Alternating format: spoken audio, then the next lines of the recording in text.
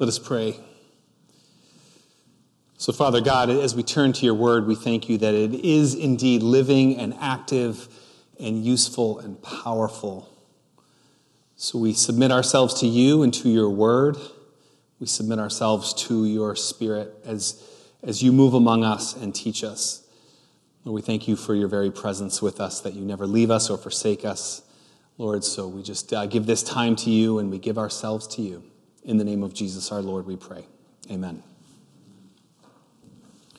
Well, if you've been following along in the online devotional we're doing for through the season of Lent, there was on day 3 of the devotional, there was a word I didn't recognize.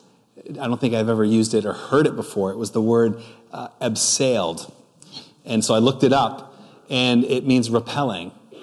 And I don't have any experience with that. And so as we go through this devotional, it's written by our friends from the London Institute of Contemporary Christianity. So you're going to see their charming little British spellings of words and little sayings that you might have to look up. So they don't speak proper American like we do, but you'll catch on. So I had to look up this word abseil, which means to repel. I've never been rappelling. I have been rock climbing at a very pivotal point in my life. So Clancy and I were just dating, and we were volunteering at this retreat ministry where youth groups would go up and different youth activities and youth speakers. And it was Clancy and I were assigned to take groups of these teenagers to a rock climbing gym and the indoor rock climbing facility, and we would lead them in that. So once everybody was set up, Clancy and I would get to do all this rock climbing, which is a lot of fun. But in a relationship, builds trust very quickly. If you're rock climbing up, 30 feet on a little rope. Now, okay, and I'm also not built for rock climbing. I'm a bigger guy with not a lot of upper body strength. That's just a recipe for falling off all the time. So there's Clancy with the belay device and the rope and so we had to make sure that the knots were correct and that the belay device was working, and then we would climb and then so anyway we bonded quickly over this. What we did learn though is because if you haven't noticed, there's a little discrepancy in our weight. So I'm a bit heavier and bigger than Clancy is, and so one time I fell off the wall and she came up. She stopped the rope, but she came up and I came down. And there's way you lower yourself. There's ways to do it. It looks silly, and you're laughing now. It wasn't quite so funny when I'm dangling there. I'm like, you're supposed to be down on the ground, So they had to tether her to the ground sometimes, so that she could do. Anyway. Confidence. We're talking about confidence, and actually over the next 6 weeks, this week and through the rest of Lent, we're going to talk about what does it mean to have confidence on the front lines of my life. And what would it take? What would it mean to live confidently? And I want to define this term frontline. And I've been using this language in the life of this church for like 8 years. But I know that periodically I want to kind of redefine these things so you know what I mean when I say this. But the front line of your life is anywhere you go where there's people who don't know Jesus. My guess is that you don't have to create a front line in your life. That you have one. It might even be in your own home, certainly in your neighborhood, your place of work. Anywhere you go, I have a front line, you have a front line. There's people in our lives who don't know Jesus, who need to know Jesus. And we believe that God has called everybody to a frontline ministry where we are to bring Jesus with us to those places, to people who don't know him. When I talk to people about their story of coming to faith in Jesus, their story is not often, I decided to go to a church and a pastor preached the gospel and I believed it and that's my story. That is some people's story, but it's not a common story. The more common story is that somebody on the front line of their life was sharing Jesus, whether it was a family member or a coworker or a neighbor or somebody or a dorm mate or something that was a Christian, a follower of Jesus, and began to introduce somebody to Jesus, and then maybe got invited to a church or heard a sermon or something like that. But primarily, it's not a professional Christian who's initiating this. It's us on the front lines of our lives living this out. But when we do this, when we live this kind of frontline ministry, we're fighting against what we call the sacred secular divide. And what I mean by that is this false notion in our world that there are sacred things and then there are secular things.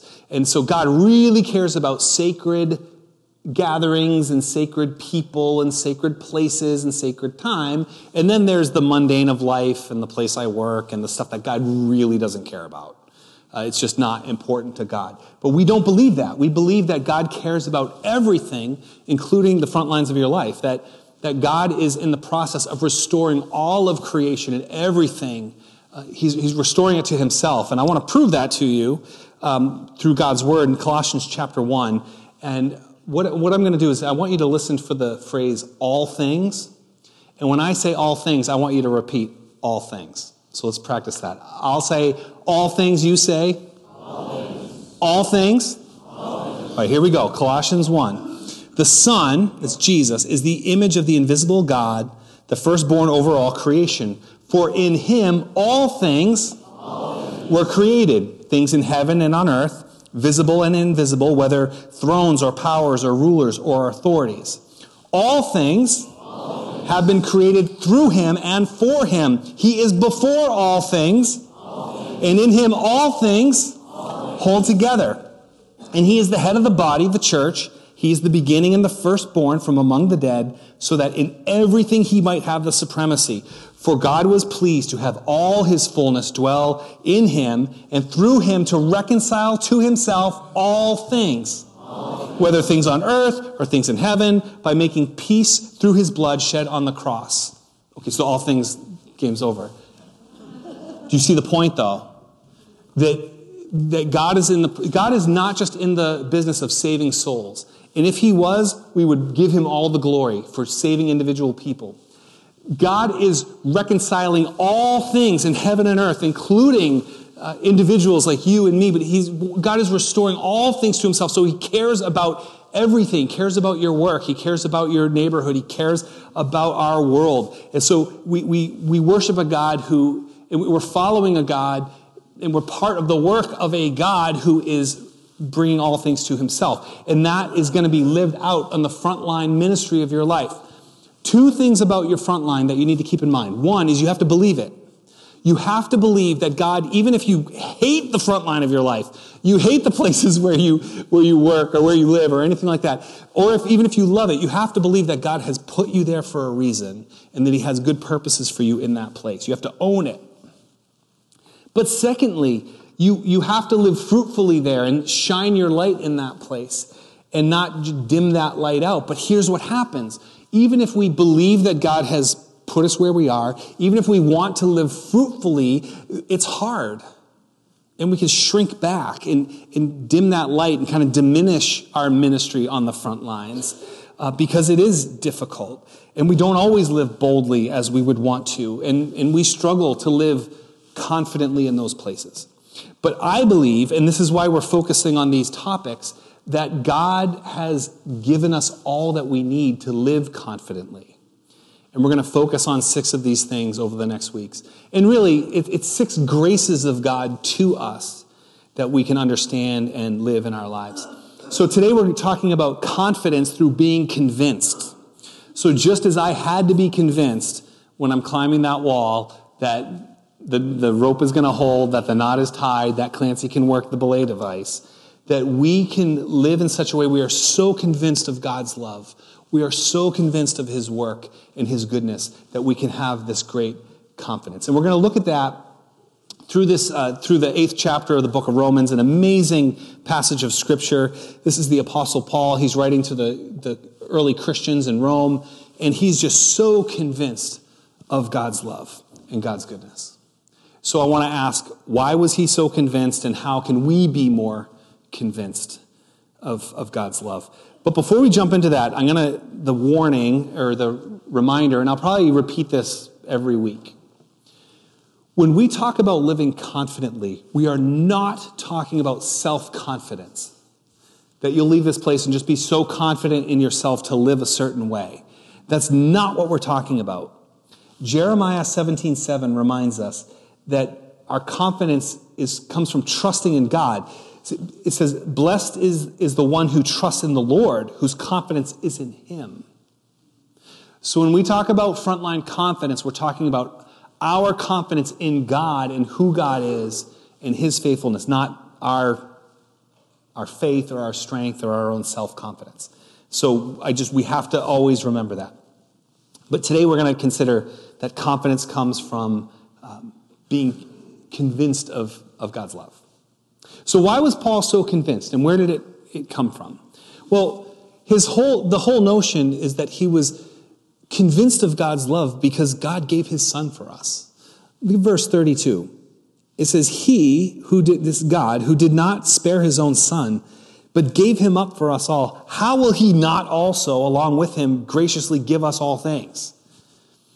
I mean, think about this. God made a world that was good and perfect and harmonious.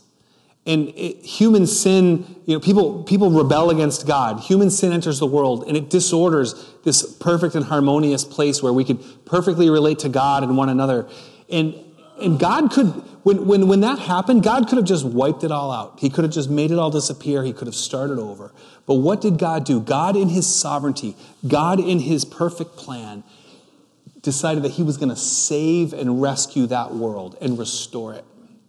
And he came all the way, including taking on human flesh, Jesus Christ, God in the flesh, walking around and lived a perfect life. He died a death that we deserve to die in our place to rescue us. And the question is, are you convinced that God loves you that much? That God would go all the way for you? And if he did that, then what else could he possibly do to convince you, to make you confident in his love? Because he went all the way. And that's the point here. When you're convinced that you're so loved, that God went all that way, how will he not complete his good work? How will he not be with you? How will he not be faithful? And then we can live confident. Look at verse 37 through 39. So, and I love this phrase, more than conquerors. Verse 37, it says, in all these things we're more than conquerors through him who loved us. For I'm convinced that neither death nor life, neither angel nor demons, neither the present nor the future, nor any powers, neither height nor depth, nor anything else in all of creation will be able to separate us from the love of God that is in Christ Jesus our Lord. Why are you so convinced that none of those things can separate us? Because God went all the way for us. So all of these things that he names are things that could really, in our everyday lives, make us afraid or anxious. Things like spiritual forces, death, uncertainty of the future. Anything, heights, depths, anything in all creation just kind of covers everything. Instead of these things dragging us into fear and anxiety, he says we're going to be able to survive those things, but more than that, we're going to be more than conquerors, which is a powerful statement. We're not just going to get through these things, but these exact things that could cause us great fear are things that are going to actually increase our faith because we trust, because God is so good, he's going to use it all for his glory, for his good purposes. So if you talk to somebody, if you have a conversation with somebody who's been walking with Jesus for a long time, and you ask them about their story and how their faith has grown over the years, my guess is that part of that faith journey is going to include things that are difficult. Troubles, illness, losses, these kind of things. And they'll say, God used those things, that God was with me through those things to actually grow my faith. That God shaped me through these things. These things, not only did they not destroy my faith, but they made my faith even stronger.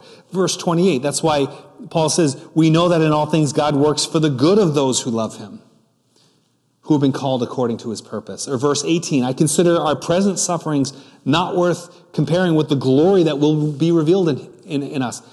Just as the Father sent the Son to die, but rise to new life and to new glory, that we too, when we go through things, we know that on the other side, God is going to complete his good work and there will be goodness. And he's just so convinced of this. And can you see how confidence, it's not just digging deep within yourself. It's digging in deep to the truth of the gospel, the truth of what God has done for us in Jesus, and believing it and reminding yourself it and rereading it in your Bible and just continually preaching it to your own heart. That my confidence is not in my faith, but my confidence is in the God who it's It's in the God who loves me, whose unwavering love sustains me, and he will complete his good work.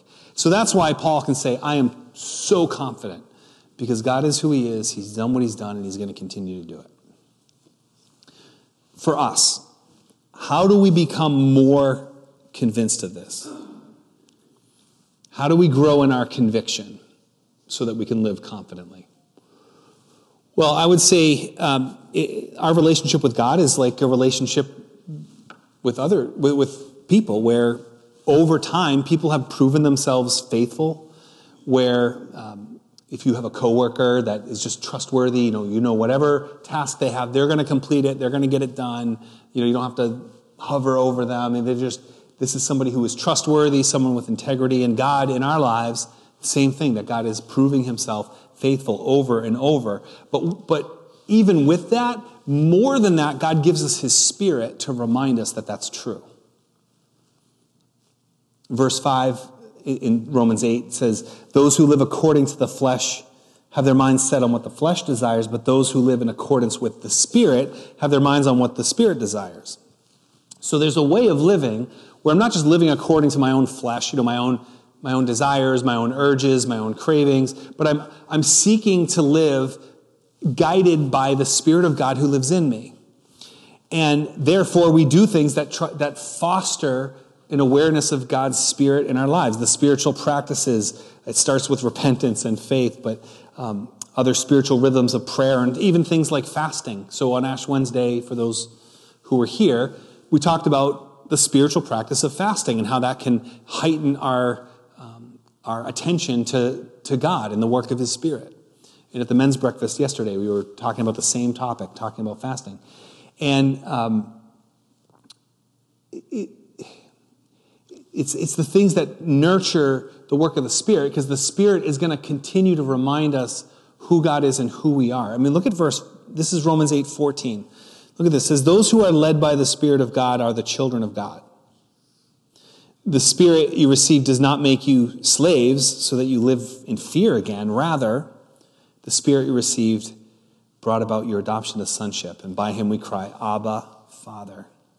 The Spirit himself testifies with our spirit that we're God's children. Now, if we're children, then we're heirs and co-heirs with Christ, if indeed we share in his sufferings, in order that we may also share in his glory. The point here is that the Spirit is at work in the life of the believer, reminding you that you're God's child. Therefore, if you're God's child, just as Christ, just as Christ died and rose again, we're going to get through our sufferings, and that there's a greater glory on the other side, that we're sharing in that. And if you believe that, and if you're convinced of that, I mean, then the conclusion is then nothing in this world that you could see, or nothing seen, nothing invisible, nothing great or small, nothing can separate you from God and his love and his good purposes to you, not even the bad things. And it's God's Spirit alive within us, reminding us that this is true. And then even when we pray, God's Spirit is reminding us and helping us pray. Again, Romans 8:26. In the same way, the Spirit helps us in our weakness.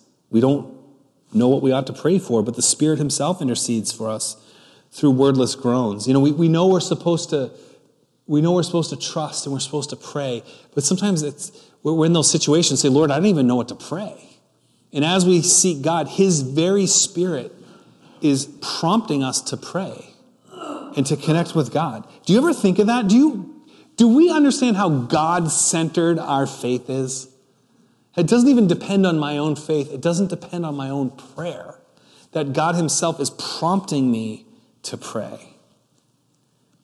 Prayer is connecting me to God, but God the Spirit is helping me connect. We are so weak, and yet God's Spirit is lifting us up.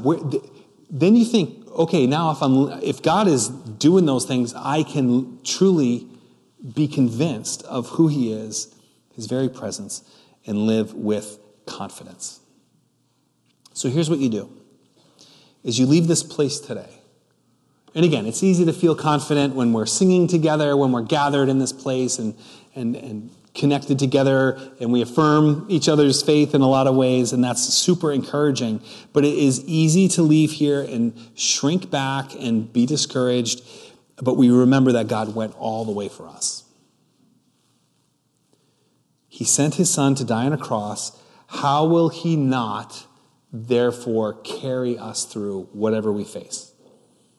And not only has he done it, but his Spirit is alive and reminding us that he will continue to do it. He will guide us through those places. He will guide us even in prayer. So we don't shrink back. We don't live in fear. We can live confidently because we are convinced of God's love and God's goodness. Let us pray.